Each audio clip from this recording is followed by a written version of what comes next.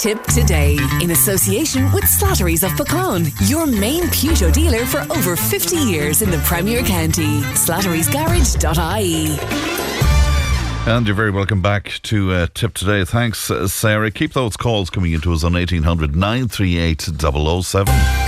Legal discussion on Tipp Today is brought to you in association with Lynch Solicitors Clonmel, on the web at lynchsolicitors.ie and at divorceinereland.com. John Lynch from Lynch Solicitors joins us in studio. Welcome back, John. Thank you. You had another lovely little break for yourself. Yes. Actually, you have to. At my age, you have to take it handy. Oh, do you hear this? Listen, you're going to talk to us today about the changes to the Fair Deal scheme, and I'm delighted you are, because I think there's a little bit of confusion out there. Would you begin just by telling us about the Fair Deal scheme, I suppose, currently? Effectively, what the Fair Deal... I'll just get you to come a little closer. Sorry, John. Yeah. What, out of practice, obviously. I'll bring the mic closer to Yes, me. indeed. What the Fair Deal scheme is it started with the cost of care literally going into a nursing home, and it politically started trying to introduce some sort of fairness into the situation where people weren't literally depleting all of their resources when they had maybe paid tax all their lives, etc. So effectively what it introduced was a kind of a, if you like, a means assessment in terms of going into care by the state. So you'd have to pay depending on your means. So they came up with a kind of a criteria to establish how they were going to, I was going to say how much money they were going to charge you, but you know what I mean, depending on what your means were. So it's a kind of a means assessment. So what happens is, okay, first of all, they decide, are you eligible? In other words, health-wise, should you be in a nursing home or not? And once they've kind of made that assessment, then they go looking at the finances. And when they look at the finances, effectively what they say is so much of your income is allocated to your care, or put it the other way around, you can retain 20% of your income per annum, but the balance of it goes towards your care. The other part of it, and the thorny part of it, or if you like, the difficult part of it, is the way that they deal with your assets, or particularly your family home, for example. So what they did with the family home was they said, well, okay, what we'll do is on an annual basis, you'll put a percentage of the value of that asset against your care. So in the case of the family home, which was 0.5% per annum, if you like, that'll be taken off the value of your home and put against your care. But obviously when they were dealing with the family home, they said, well, fair being fair kind of thing, we're not going to do that indefinitely, because you can imagine if you went 7.5, eventually, eat up no matter all the money, how good or bad so you are. So they capped it in some way. So they capped it, exactly, and they capped it for 3 years. Now, what has been going on over the last period of years has been lobbying by business people and farmers to the effect, if you take the farm, for example, I mean, if you're going to start taking 7.5% of the farm away every year indefinitely, you can imagine, without me having to spell it out, the implications of that. So what has happened has been basically that there's been a realisation that that's not fair. And again, I suppose, not kind of punning too much on the word Fair Deal scheme, they decided to introduce a certain element of fairness, and the fairness that they've introduced is they're now proposing to cap the farm scenario and the business scenario, so that you're not going to deplete the farming asset over a period of time. And in those circumstances, they're going to introduce a similar cap to the farm asset and the business asset. And as you can imagine, then you're going to have a little bit of kind of balancing act on that, insofar as, if there's always an if, but, and maybe about it, and the if, but, and maybe is that they're going to look for some sort of an assurance that, if you like, that the farm stays within the family, so that they want to have a situation, they being the state, if you like, or all of us, want to be in a situation that you're not going to have a situation where the farm is sold off, and that, if you like, the state doesn't get the benefit of a sell-off, and that what you're trying to do is you're trying to maintain the asset. So that, in essence, is the change that they're talking about. Would you just explain to me how, the percentage per annum Yes. How is that paid back? Is that in the event of death that's paid back? Well, you're effectively what you're looking at is a charge. I mean, you can get a loan as well, by the way. In other words, that if you're not, the other little bit of the jigsaw, and well done for pointing it out, is that when you're looking at a situation, what are you going to do, or where are you going to get the 7.5, or where are you going to get this? Well, the answer to that, the state dealt with that as well when they introduced the scheme, because they introduced that if you couldn't get access to the 7.5%, which is fairly common that you won't be able to get access to it, that you can get a loan from the state. And then that loan is a deferred payment, so you defer it, so it becomes payable on death. So in other words, the asset is then sold and or realised, or somebody pays back, if you like. So you get it by way of a kind of a deferred loan. So. Very good. So in the case of the farmers then, obviously, well, most of the time the farm wouldn't be sold, so they would just pay the government back that capped amount. Exactly. So what you have is you have a building up of 7.5 over 3 years, do the sums yourself, and that amount, if you like, would be a repayable loan to the state at the end of the scenario. And do they take into account at all, John, that, I mean, somebody could be asset rich but mightn't have... But that's the problem. Yeah. Therein lies the problem, and that's why they introduced the loan scheme. Right, because, as you say, you might have a situation where you might have a business that's very asset rich but cash poor. Yeah, exactly. Right. And obviously, so that's the gist of it. That's exactly. Are farmers happy with this, or is... Are farmers happy? You're not going to get me into trouble now. This is John Lynch speaking. That's a very unfair question. Farmers are always happy with. Yeah.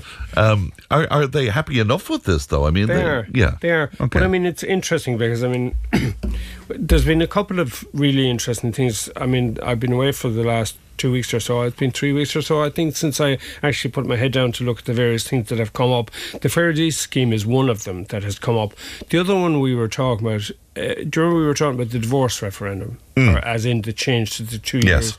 It's really interesting that since I stopped looking at my papers, I see that the Law Society has come up with a report on what they consider are the shortcomings to the family law system.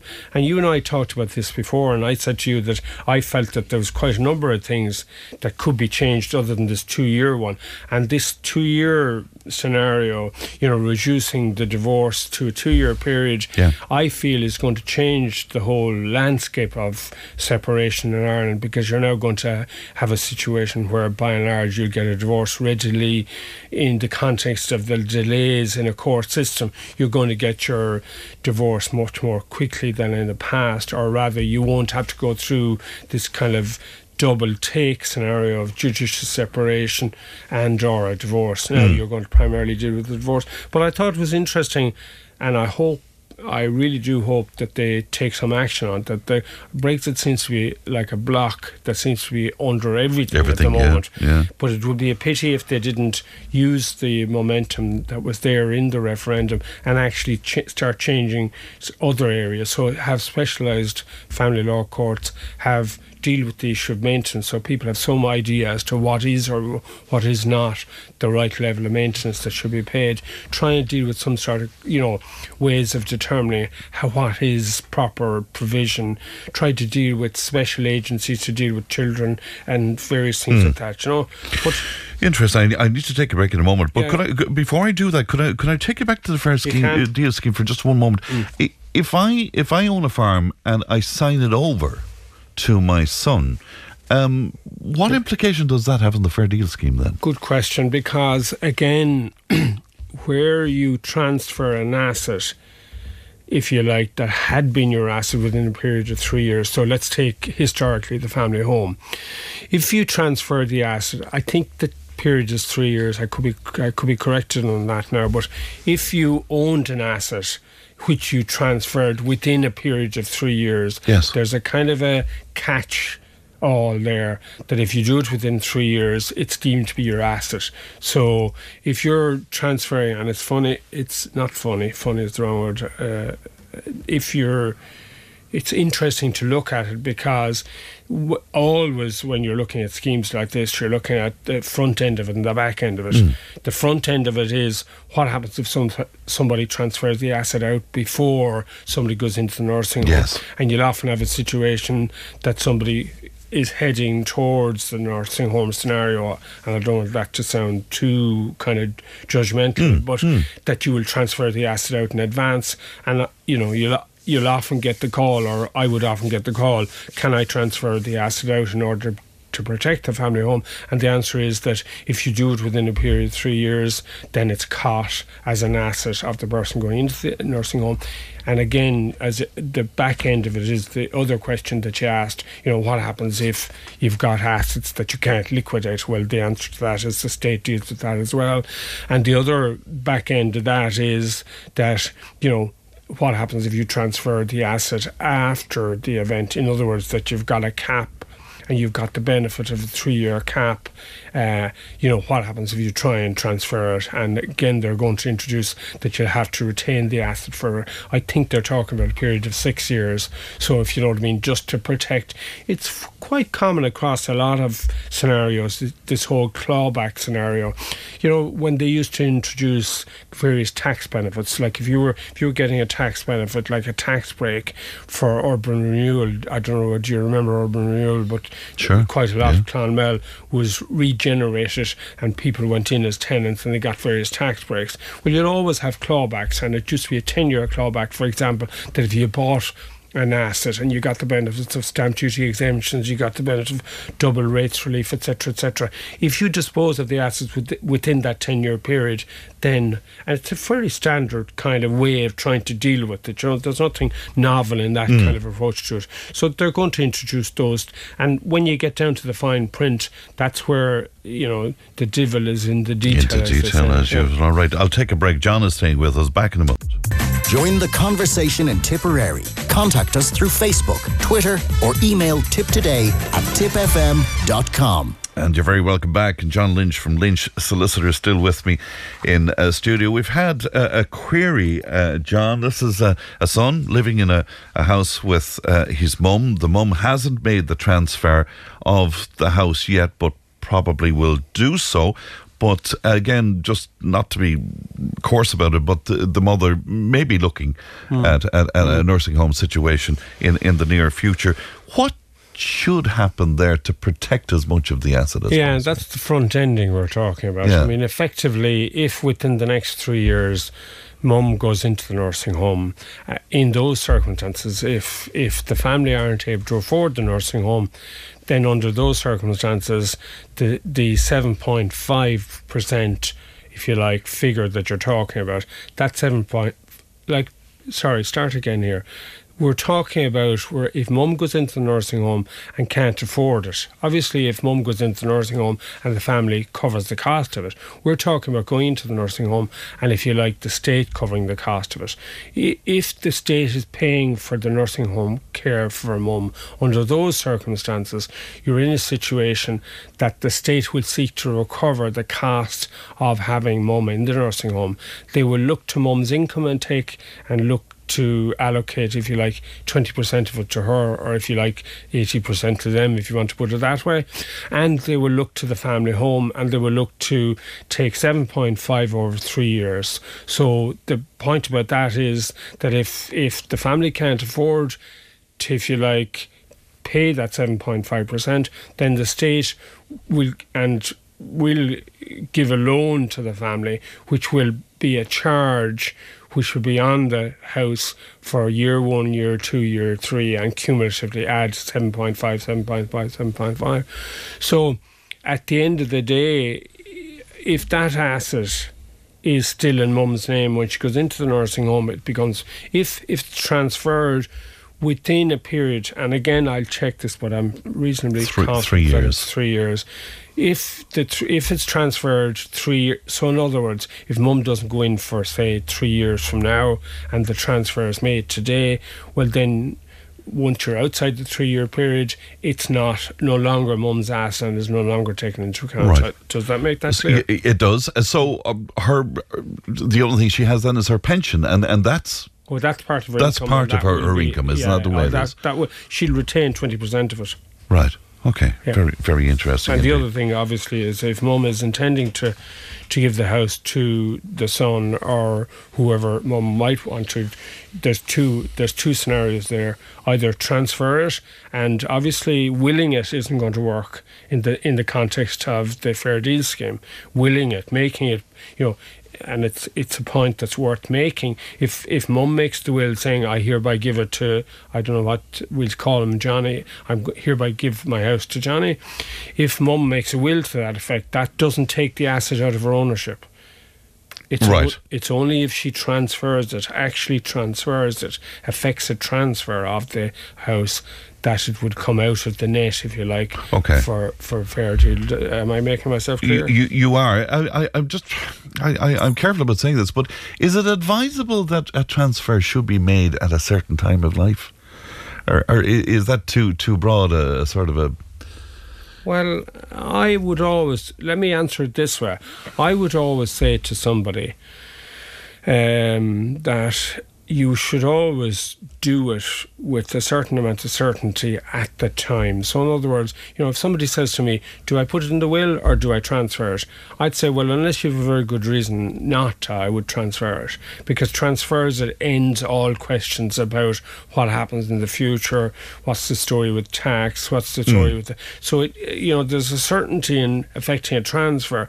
You have to balance that with the actuality of not releasing your assets too early, if you know what I mean. And just for clarity, if that lady didn't do the transfer, she went into the nursing home, she's the 3 years of the 7.5, and God forbid if she passes away, even though the house is left to the son, he'll still have to pay the government. Correct. Yeah, he owes the state 23% as it will become. Whatever I suppose. it is, whatever the number is. Exactly.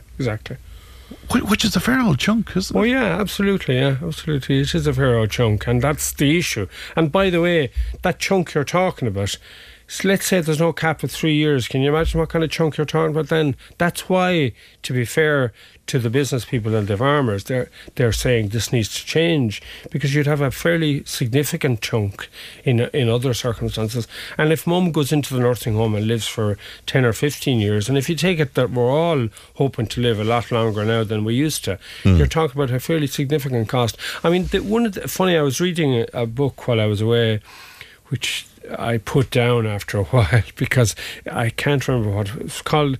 I was going to say it was called The Afterlife, but it was called something like that. And it was basically doing research across the world about the issues that we have about ageing, i.e. the lack of provision we've made for an elderly society. And it's going to be a significant issue across the globe, apparently, in certain countries. Japan, for example, is that there's a complete imbalance. So you can imagine what kind of imbalance you're talking about in terms of cost to the state, in terms of nursing home care, if somebody actually is there for 10 or 15 years. It's going to be interesting, isn't it? Another John has been on to us, and he's making an interesting point, but I suppose being fair with the Fair Deal scheme. But he says in a nursing home situation, you could have somebody with business assets and all of that, and they're paying full whack to the state for their time in the nursing home. In an adjoining room, he said you could have a resident with no assets, and the state is covering the entire cost of this. Fair, how are you, says John. Well, but that is the society we choose to live in. Yeah, and one we're aspiring to,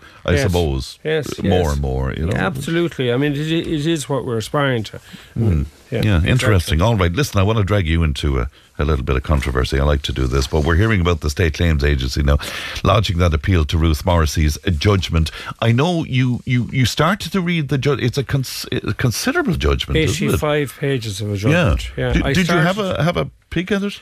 I had a peek at it, and I started to read it, and I was actually going to try and cover it to a certain extent, because it raises some it's not, from a legal point of view, it raises very Interesting is the wrong word, but yes, interesting from a legal point of view. Obviously, on the human level, it's a total and utter disgrace, the whole scenario and how it's been dealt with.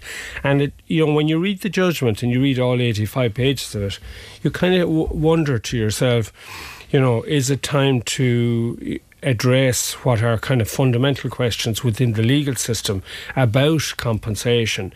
Because you see, if you switch, when you read a judgment like that and you switch it to a different kind of scenario, sometimes as from a political point of view, people are talking about compensation culture and how disgraceful it is, and there's all these people out there, and it brings me in mind of a certain politician on a swing before I was going on my holiday, and the whole kind of outcry about this person, how dare they make this claim, etc. And then we've the other side of it, the Ruth Morrisseys, and we have all these absolutely, equally kind of significant kind of political, legal and ethical type of questions. And therein lies what makes law really interesting and quite difficult to remain neutral in terms of how you observe the system. Because if you look and try and stay neutral, which is hard to do obviously in the personal circumstances of each individual case, and as a lawyer, you have to remain neutral if you want to advise the client. You have to try and remain as objective as you can about it. But if you look at that particular judgment, there was a significant amount of law in the judgment, but the nub of it is that if you have a system, which we have, which requires you to prove liability, which it does, and then requires you to establish the level of compensation that's payable in the event of establishing liability, you're going to have 85 days of a trial to try and deal with both of those issues. And if you look at the issue of liability in this particular instance, you see, the very nub of the question, we're involved as a firm, we're involved in a number of these cases as well. And the nub of the question, when this first came to light, when I looked at it first, I said to myself, well, okay, looking at it from a lawyer's perspective, is there liability there? And if there is liability, on what basis are you going to found that liability? Because if you look at the law of negligence, which you and I have discussed many a time, it's grounded on the neighbour principle. If you're a good neighbour, would you do that? And if you were looking after your neighbour, how should you look after your neighbour? So if you apply that principle to the medical profession and or somebody reading a scan, which is what we're dealing with here, you have to ask yourself the question that if you're going to apply some sort of a standard, what standard are you going to apply to the person who's looking at the scan? And the nub of the first, I think I got to about page 35 on this, but the nub or the argument about this was on my read of it was that there were two arguments. There was the American approach and there was the kind of European approach, if you know what I mean. And the American approach was rely on the judgment of, if you like, the systems that they put in to make sure that the reading of the scan is right. So, the whole issue of it is, how do you read it? If you look at the scan and you're not sure about it, are you going to say, okay, on my professional judgment, it's okay and I let it pass? Now, or are you going to look at it and go, well, if I look at this scan and I'm not sure about it, I have a doubt about it, what am I going to do? Am I going to put it on and put it in the pile that says check it again, go after, do another one, do more investigation? And my take of what Judge Cross decided was he went for the European standard. So the Americans, who are the defendants in the case, are obviously arguing that the American standard should apply, and these are the labs. Yeah, exactly, the labs. And the labs are taking the view that, look, we're defendants in proceedings. If we don't defend these proceedings, we're going to open the floodgates that every time our standard is applied, there's going to be litigation and there's going to be liability. So they're doing what one does as a defendant. They're going to defend it. But the other part of the story, or the other part of the picture, is the responsibility of the state, or in other words, the party whose job it was to carry out these scans. And that was the job of the HSE, and that was the job of the state. So the other part of the issue that Judge Cross was looking at was to what extent is, and I have to say I didn't get to the end of this one, to what extent is the state responsible, or any party responsible who has a job to do like that, to what extent can they kind of pass it off to somebody else?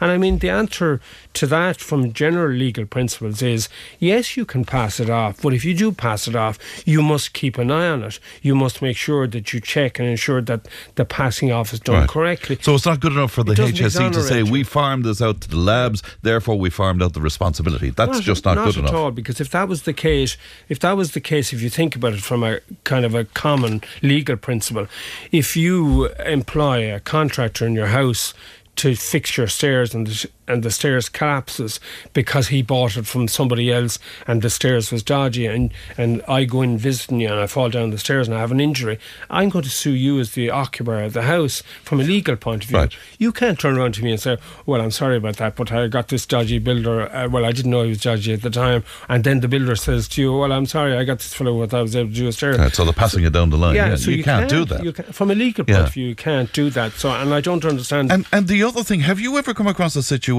where that the award, in other words, the 1 million, would be ring-fenced in some way and the rest of the judgment would be appealed? Does that make sense to you?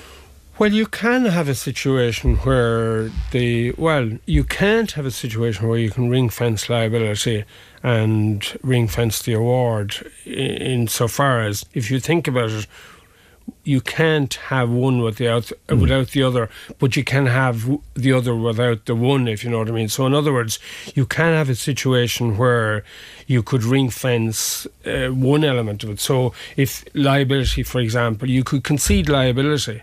In other words, you could say, okay, I'm not fighting this case. So the state in this case could say, the HSE could say, we're not disputing our liability here. And in that case, but they could still dispute the amount of the award. But they can't say, well, we'll keep the award intact and dispute the liability. But they're trying to say that. Well, unless the state is going to introduce an independent, unless they're going to make a once-off decision to say we will, in this particular instance, compensate outside the legal system. Right. Do you know what I mean, I agree with you. I would have thought that the compensation amount was based on the entire decision, if you know what I mean. Well, it's prefaced by liability. Right, okay. I mean, I can't, like, if I owe you money, and if I don't owe you money, I'm not going to pay it back to you if I don't owe it. If I'm arguing that I never owed you the money in the first place. In the first but place. But if I agreed that I owe you the money, we might still argue about how much I owe you. But the spokesperson for the HSE is saying that the appeal does not relate to the High Court decision to award the 2.1 million in damages. Well, I think I don't know, but I would imagine that what they could be saying is they're not going to dispute the amount. The amount. Do you follow me? So in other words, like, let's say, take your standard road traffic accident scenario, because I'm trying to distance myself somewhat from the significance of this particular case. Of course, yes. But if you look at a case where somebody goes into court and let's say they have an accident at work, as an example, and the employer says, well, actually, we have no responsibility here because we did everything right and we don't have a duty of care to you and we didn't breach this duty of care. And the judge says, let's say in the High Court says, no, I don't agree with you. I think you're responsible for this accident and you must pay compensation, and I'm assessing the compensation at 100,000 euros or whatever it is, right? As a defendant, as an employer, I could say, well, okay, I won't fight about the 100 grand, but I will fight about the liability. So, so that is a possibility. Oh, yeah. But what if sorry, and I really must go, but if the appeal is upheld, does that not sort of mean that the money should be paid back? Well, well, you see, what happens when you appeal it is no money. Okay, that's an interesting one, because what sometimes happens is, let's say you have a situation where the court decides, okay, you're responsible. I'm going to hold you responsible here, and I'm awarding 100 grand. And let's say the other side appeal it. if they appeal it, normally there's a stay on paying the 100 grand, as you can imagine, from a common sense point of view. But sometimes the court will actually pay out or order the payment out of part of that money. Yeah, and that's what they've done in this case. 700,000 of it has been. That's what Gav. And to answer your question, what happens if there's a totally 100% successful appeal? Yeah. Well, you can figure it out yourself. That's very interesting indeed. Yeah. John, it's always a pleasure. Thank you so much indeed. John Lynch from Lynch Solicitors with us. Much food for thought there.